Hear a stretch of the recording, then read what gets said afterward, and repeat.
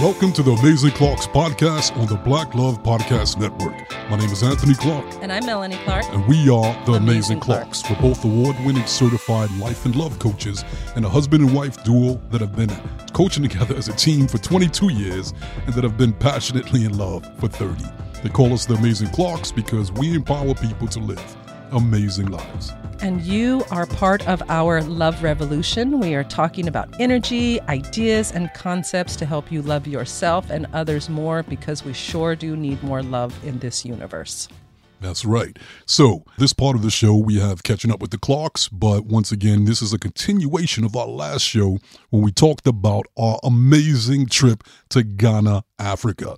Yes. And so on this episode, we're going to continue where we left off last time. So if you didn't check out the first part, make sure you go back and check out that last episode. Yes. So we left off with the fact that we had visited what's called the Slave River. And this was a really spiritual experience for me. You know, I think like most people, slavery is like a concept. It's an idea. We've heard about it. We've read about it. But can I tell you, when we went to this river, so this river is it's not a tourist attraction, but it's like sacred ground that they've kept, and they allow people to come and do tours to understand what happened to our ancestors. So when they were captured, they were chained together and they were walked for how many days through the jungle? Well, they were had to walk for months at a time. Yeah. And literally hundreds of miles. And they were shackled, our ancestors, and they were stripped naked. They were chained to each other, and they were marched through the jungles. The men, the women, the children, the ones that were either if you were slow or if you got sick or just tired, they would tie you to a tree and they would cut you so that the animals could smell you, and then the animals would come and they'd eat you alive while the others escaped. So they basically used our ancestors as distractions. As decoys so that they could continue the trek. And millions of them died in the jungle. And then those that survived that then had to survive the slave dungeons. Well, first they walked them through this river to this area where they cleaned them up and got them ready to sell. So they would make them bathe in this river because they had been walking through the jungles for months. So we went to this river and we were able to walk the path that they walked to get their, what they call their last bath. Last bath, yeah. And so Anthony and I were able to walk barefoot in the path that they walked on. And can I tell you, when I could feel the energy in the ground, it was incredible. I felt so connected to our ancestors. Mm-hmm. And then we bathed in the river. And while we were bathing in the river, the ritual was really releasing pain that was taken into our energy and our cells through ancestral healing. So we were literally doing ancestral healing at this river. And it was so beautiful. And like just thinking about it just makes me want to cry. It was so overwhelming. And to think, you know, and this just really struck me, you know, as Black people in America, there's this narrative that we're not enough and it's a negative narrative or whatever. But to know that so many of our ancestors took this journey and that we are their ancestors, we survived it. How powerful and how strong must their DNA be that they went through that, and the ones that survived, we are their offspring. So that means we have the strongest DNA of the African people that came across here. We survived. And when I tell y'all the women, oh my God, the women, that's why Black women are so powerful and so strong. We are so strong because the women were ripped apart from their husbands for their children. They had to take the same walk. They battled through it. And then they had to deal with rape in the dungeons and just so many atrocities. But so many of them survived it, and we are their offspring. And I look at that and it just really put it into perspective for me. Like, I look at life through a different lens now, and I realize that if our people can survive that, we can do anything. Mm-hmm. We can do anything. We are powerful. We are powerful people because we come from powerful people. So to me, the story of slavery is not that we are not enough.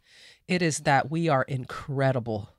We are incredible that we survived that. Yeah, So it was a lot of spiritual growth for me. Yeah, I agree. And when we took the bath, we bathed in the same river that our ancestors bathed in when they had the last bath. And at that moment, I really, really felt the energy. Mm-hmm. And it broke me down. And I cried. I cried like a baby. I'm still crying. Yeah. And, it was pretty interesting because, some of the people there, they looked at it like, hey, why are you crying? Don't cry. Be strong. And it was like, you crazy? I'm being strong now. By crying, I'm being strong because I'm being vulnerable. I was very, very okay with that, with being openly emotional. And it was very cleansing. Yeah. And it was very healing. It helped me to connect more with the ancestors. I literally felt what they were going through. And so it was very powerful. Then we went to the dungeons. Yes. So from the river, then we went the next day to the dungeons. That was too much emotional shifting for one day. So then the next day we went to the slave dungeons. They call them slave castles. I refuse to call it a castle they weren't because castles. It is not a castle. It was a dungeon because horrible, horrible things happened there. And we just learned what they went through, how they packed 400 people in this small space. And, they had a governor that was overseeing it that would have women brought into the court and cleaned up so that he could rape them. And then he would send them back into the dungeons. Women, like I said, were separated from their children. They were separated from their men. And something that I never thought of, you guys, maybe you've thought of this, but I didn't think of it. They didn't know what was happening to them. Mm-mm. They didn't even know what was happening. They were just living their lives. They were out getting water and someone would snatch them. They were kidnapping them.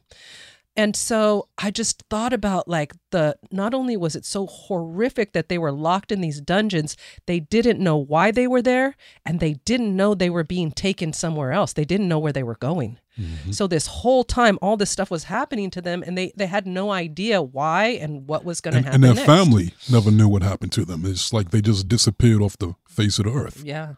And even that part, I didn't know this either. In Ghana, what they did was after a certain amount of time, they stopped talking about it. And I think this is a really important point. They stopped talking about what happened because they felt ashamed, because they decided it's bad. We don't want to talk about it. Let's pretend like it didn't happen. And then they realized that their children were not learning the truth. And they realized by not telling the truth about what happened, they were leaving the door open for it to happen again. Mm-hmm. So they went and they refurbished all of the dungeons. We were at one. In Ghana alone, there are 40 dungeons. We visited one. And that was... Yes. Yeah, that was... And it was crazy. And so they realized we have to tell the true history and we have to face it. And they had some responsibility in it because at one point, the chief, the king, whatever you want to call him, he allowed them to take African people. And then that started them. They got the Portuguese. Right. He did it reluctantly. Yeah, he did it reluctantly, but they owned it. So they came back and they said, we are sorry we allowed that to happen to our own people. Because it was their people, we're their people, and that's why they're inviting us back. They're trying to right a wrong. It's a form of reparations. It's a form of reparations. Right. And that's when healing happens. When you acknowledge something bad, you apologize for it, and you do something to make it better. And that's what Ghana is doing. And, a lot of people said, why would you go look at that? And it's so sad and you wouldn't want to see that. No, we need to know what happened to us. We need to honor our ancestors and we need to heal from it. And I'll share this with you guys. When I went and I saw that, it broke my heart. I'm like Anthony, it broke me down. It was so sad. But then I also just really realized the strength and the power. And I fell in love with my ancestors. Right. But you guys, I'm half white. So I had to face my white ancestors too. And I had to realize the atrocities that they did. And those are my ancestors too. And I had to really do a lot of forgiving and realizing that they were not evolved, that they were brutal. and they were not evolved souls, and they did not have love, and they did not have compassion. And being half white, that I want to make sure that I'm compassionate and that I have love.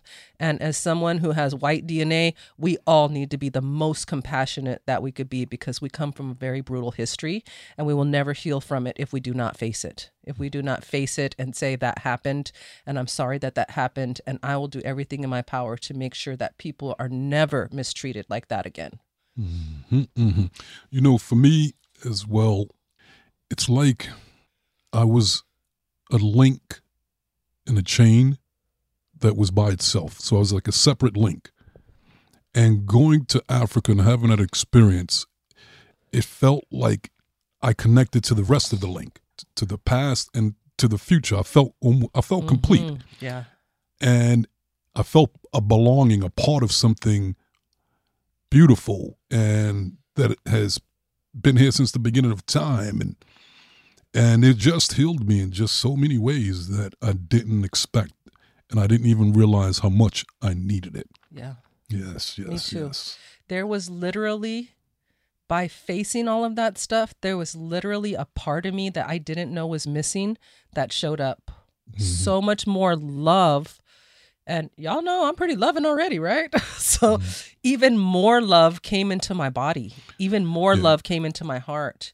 Even more connection came in. And that's what happens when you acknowledge what's going on in life, when you acknowledge the past and you look at it and you learn from it and you grow from it. And that's what we went and did. And so, and you know, it was actually, I just realized why one of the reasons why it probably touched us on even a deeper than normal level. And it's because when we coach, and we've been coaches for 22 years, and when we're coaching, we're tapping into energy.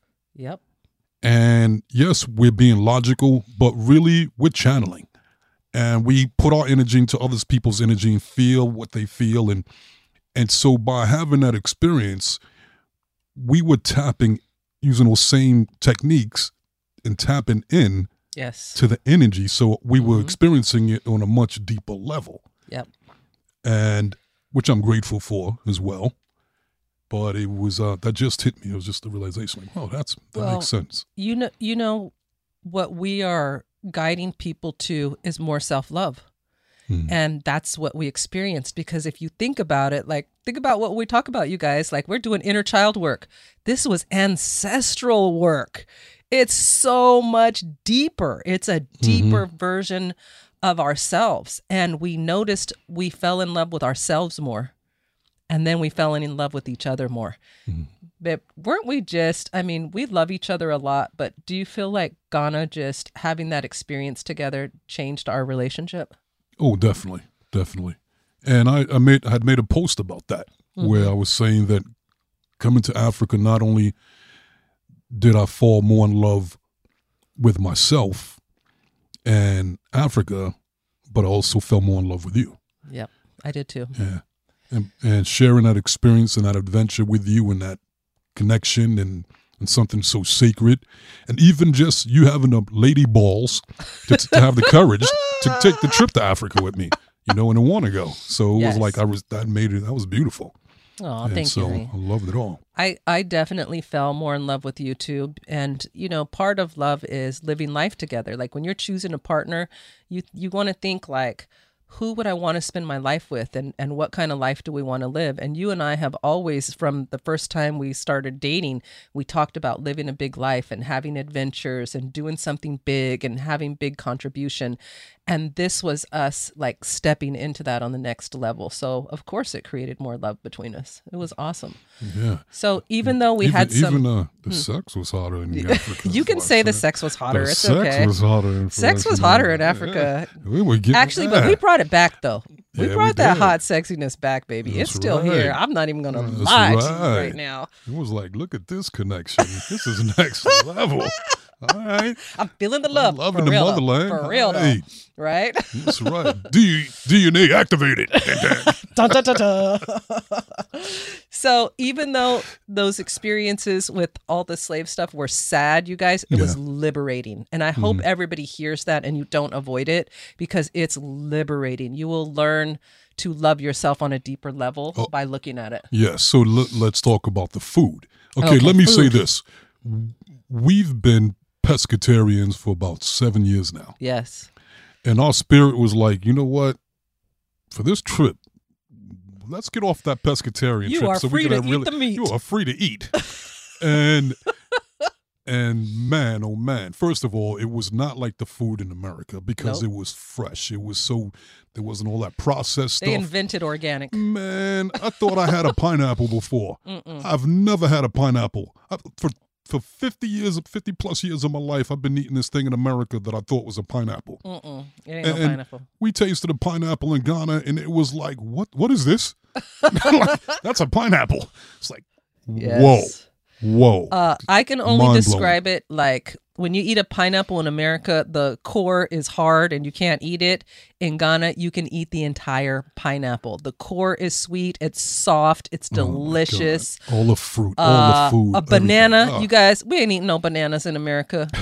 A banana tastes like a banana, not banana flavored in Ghana. Yes. It's the real deal. Yes. Everything was just delicious. Yeah, the meat was fresh. So we had chicken. We had a little bit of beef here and there. Yeah. With the stew was amazing. You know what was and interesting? Banku. Banku. Yes. And with the stew. So what is banku? Banku is like it's like this dough kind of thing that you eat with the food. It's cassava. It's like cassava dough, and then you dip it in the stews and eat it, kind of like a it's kind of like a poi or something like that. Yeah, and it was funny because our tour guy was laughing at me because he was like, "You've never eaten that, but you eat that like you were born here." Because it was just like the DNA just kicked in. It was just like I just knew what to do with it. Yeah. Yeah. The food was so good, and I think we felt so comfortable eating the meat because they are the inventors of this idea of free range. You know how we're like, free range chickens, free range. We're giving them some room to run around. No, you ain't seen free range till you're in Africa. Goats running around the street, chickens running around the street. Like all the animals are free to roam around. Yes. And they're not contained at all. They're living amongst the people. And they're in traffic. There were goats in traffic. I was like, is that a goat walking? They cross the street better than people. And they stopped for the goats, like, get out of the way. Okay, go. Okay, we're going. So the food was amazing. And one of the best experiences that I had, and I love this so much, I love the community. Everyone in Accra goes to the beach on Sunday. And can I tell you, kids, married couples, single people, partying, dancing. They set up, you walk into the beach and they're like, do you want a table? You get a VIP table right in front of the ocean. There are people entertaining. There were acrobats on the beach, horses for horseback riding, musicians, people selling anything that you could decide that you want, and is just one big party and everyone getting along and everyone celebrating that it's Sunday and just communing with each other every Sunday. Dancing and partying, and I got up and started dancing and doing my thing, and then some other Ghanaian brother got up and started dancing with me, and we were like compared, like doing different moves together. And they're the same moves, just with a different twist. So I'm doing my little Brooklyn thing. He's doing his Ghanaian thing. It's like, check that out. It's like the same moves because it's the same people, the same DNA. Yes. Yes, it's in our blood. Let those drums start playing. You'll see the black people. Yes. And so because we went on weekend excursions, we got to, like Anthony said, we got to see rural areas. We went to a river. Oh my goodness. We stayed at this beautiful hotel called the Royal Senchi Hotel. Beautiful hotel, and it's on this river. So we took this ride on the river together. We were on this river boat, seeing this beautiful river, and there's little islands all around it. And our tour guide was telling us that some African Americans own these little islands and they've built hotels on them. So our brothers and sisters are going over there and building businesses, setting up their lives. After we went and did that, we went to an awesome restaurant called Mabel's Table. And Mabel's Table is owned by African Americans, and it's this beautiful restaurant on the beach. and their home is built on it. And we got there, and there were a bunch of American expats that they congregate there. So they were having a little meeting, and they invited us to their meeting and just talking about what's going on with politics, what's going on with money. They told us how we could apply for dual citizenship, how we could get land to build on, and just everyone co-oping and helping each other really set their lives up there. And I found this fascinating, and I know it's the truth. There were a couple of older people there that had gone to retire, and they were literally saying that they know moving to Ghana added 10 years to their life because their bodies, they could feel their bodies healing. One guy was telling me he had really bad knees when he got there, and he said, I just started going in the ocean every day. And he said it took about 2 weeks, and he said the inflammation in my knees went away. And he's like, I walk like I never had any knee problems before. Yes. Blood pressure going down because of the food. Mm-hmm. And the sun. And the sun. And beautiful clean air. Yes. Yes. So, it's the Garden of Eden. You know, one of the things that really, really blew my mind, which was amazing. So many, beautiful. Right? Yeah, so many things. It was that there was no crime there. There was no murders. There was no. You may can have little petty crimes here and there, but for the most part, not at all. Not at all. That's the safest I've ever felt in my life, being in Africa and being in Ghana. In America, I've never felt safe like that. I'm always looking over my back, over my shoulder. You feel like you got to watch your back. Yeah, you got to feel like you got to watch your back, but in Ghana, no, you don't feel like that. You don't feel like that. One night we were walking, and you don't even see very many cops. No, there's no. You don't need it. One night we were walking home at 3:00 in the morning. We had gone to have breakfast, and we were walking back to our hotel. And so we decided to take these back streets, and it's really dark. And then there's like people kind of walking around. There are kids walking around at 1:00 in the morning. That's how safe it is. Like children on the main streets. Mm-hmm. And so we're walking, and it was really kind of dark, and I could tell there were people on the street. And I was like, I am not scared. This is weird. I am walking down a dark street, and there are people on the street. I can't really see them, but I know there's people on the street, but I do not feel scared. You can just tell that no one wants to harm you. And it was crazy because like you can see it in just their daily interactions. Like when they drive, they honk at each other, honk, honk, honk, but it's not road rage. They're like, I'm on the side of you. I want to pass you. They're just or there's no sidewalk. So they're honking to let people walking knowing I'm coming up behind you, get out the way. And it's just like crazy that you just don't see the aggression. Again, we're back to the aggression. The aggression is not there. I was the aggressor if anybody Anthony was the aggressor. They're not aggressive. One day we were eating and someone raised their voice, and I'm not kidding, everyone on the street stopped to look and see what was going on because they're just not used to people yelling at each other. That's incredible. Mm-hmm. But I'm with Anthony. The main thing that stood out, because we talked to some people about this, they don't believe in killing each other. They value human life. Murder is not a thing there. That's not how they settle disputes. Not in Ghana. Not in Ghana. I don't know about other countries in Africa, but not in Ghana. And then you guys, when we came back to a bunch of murder trials. In America. In America. And it was just so contrasting. And then also to just think like, we're just so used to murder. It's on TV. It's everywhere. Yeah, you don't see that very much on the TV. They didn't have, we watch television there. You know what they have on their TV? News. News and what? Sports and their versions little of soap novellas. Operas. Yeah. Soap operas about relationships. Everybody loves a relationship, right? Yeah. That was huge. That was so noticeable. I was going through the channel and it was like, look at that. No violent. I'm not seeing those violent movies and people shooting each other left and right. It was like, I get it. Right. And and I really truly believe that in America, the African Americans here that are descendants, that what we experience in Ghana is what we truly are as a people. Yes. And the whole slave trade and the traumas and the years of oppression and the programming, we've been turned into something that we're not. Yes. And it was good to see that, to go back to the source of what we really are, which makes me realize that we can be that again because that's who we are. And so it's a matter of us, unprogramming ourselves or creating reprogramming ourselves to go back to our roots. Well, I don't even think it's a reprogramming. It's a remembering. Mm-hmm. Remembering who you really are. But it's the unprogramming of love. It's the unprogramming of the crap. Yes. And the stuff that we've been Yes. taught that we are. Absolutely. So, as you guys could tell, this was a life-changing trip for us. Then here's something else that got me too, that blew me away. We were in the village with the tour guide, and then we had a little car issue. Oh, yeah. And the car overheated, and we're like out there. So it was like, okay, how's this going to work out? Because there's not like a Pep Boys across the street, anything like that. There was a hose with a metal piece, and the metal piece rusted. And as we were trying to look at it, we went under the hood, people were just passing by. And they would come and they'd look and what's going on. And the whole community got together and started coming back with like hoses, and somebody went to get crazy glue, and somebody went to get a saw, and then they came back and they cut up this metal pieces, and everybody's working together, and I'm sitting back observing. Nobody's arguing, nobody's fighting. The young kids are helping, the older people are helping, and everybody's just working as one. They created their own replacement piece. So basically, they were their own Pep Boys.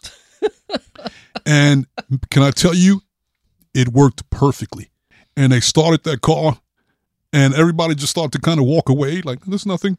And I just started clapping. And I was like, hey. And they all stopped and looked at me like, what's going on? I was like, kudos to all of y'all. That was amazing. I just loved it. I love it. And they were like, oh, thank you. And it was like, man, I'm proud to be African. I'm so proud to be African.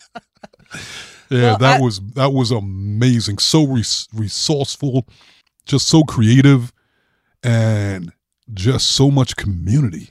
Wow. Well, you know, one of the things that Steven said after that happened, because we were super impressed, he was saying that the kid that kind of figured out how to make the part, that he's like the techie guy in the village. Mm-hmm. So he handles all the tech for everybody in the village. And that he, I think he was going to be going away and going to school. He was going to be going to MIT. Yeah. And so that's another thing, you They're guys. Very educated. Very educated. So the children, listen to this, parents, they pay for their children to go to private elementary school to prepare them for high school, because the high schools are so good that if they don't go to private elementary, they can't make it through high school. Mm-hmm. And the high schools are so difficult because they're prepping them for university. The kids they teach the kids 3 languages in elementary school. Mm-hmm. 3 languages. Yes. Americans, we have trouble with 1 language. Jeez, trying to learn 3. Right. So just a whole nother world, life-changing trip. We just wanted to share it with you guys. We learned so much, and we learned so much about ourselves. And it absolutely goes back to our love revolution. We need to learn to love every part of ourselves. Our history may not be the prettiest history, but it's our history, and we survived it. Not only did we survive it, we thrived it, y'all. Yes. We thrived it. And Yes. I feel a lot of pride in that. And I think it's really important that we reconnect with our roots whenever we can, and that we recognize that we are part of Africa and Africa is part of us. And they're Yes. welcoming us back, so we should welcome them too. Right. And it was great, too, that both of our DNA, we both have Ghanaian roots in our DNA. Yes. And also, which for me, this was like, got to get to Africa, because a lot of you may not know it, but I did my DNA and I found out that I share the paternal bloodline with Pharaoh Ramses III, who's the last ancient black pharaoh. And so that really even added more to my... That's right. And you're my queen, baby. That's right, baby. That's right. And so that even was more, that made it even more special to me. Yes. Well, you know, I don't know. Have we talked about True Legacy Foundation No, on this podcast? We haven't. No. So we also have a nonprofit. Like I love to share this with you guys because I live with him and I get to experience it. But Anthony's amazing. I know I always talk about how amazing Anthony is. No, but he's got incredible intuition. And so he had started saying like 5 years ago that if as African Americans we could reconnect with our roots, we would feel more empowered as a people. So we started a nonprofit. It's called True Legacy Foundation, and we collect donations to get free DNA testing for African American youth. We want young people to love themselves because they're our future, right? And to be connected.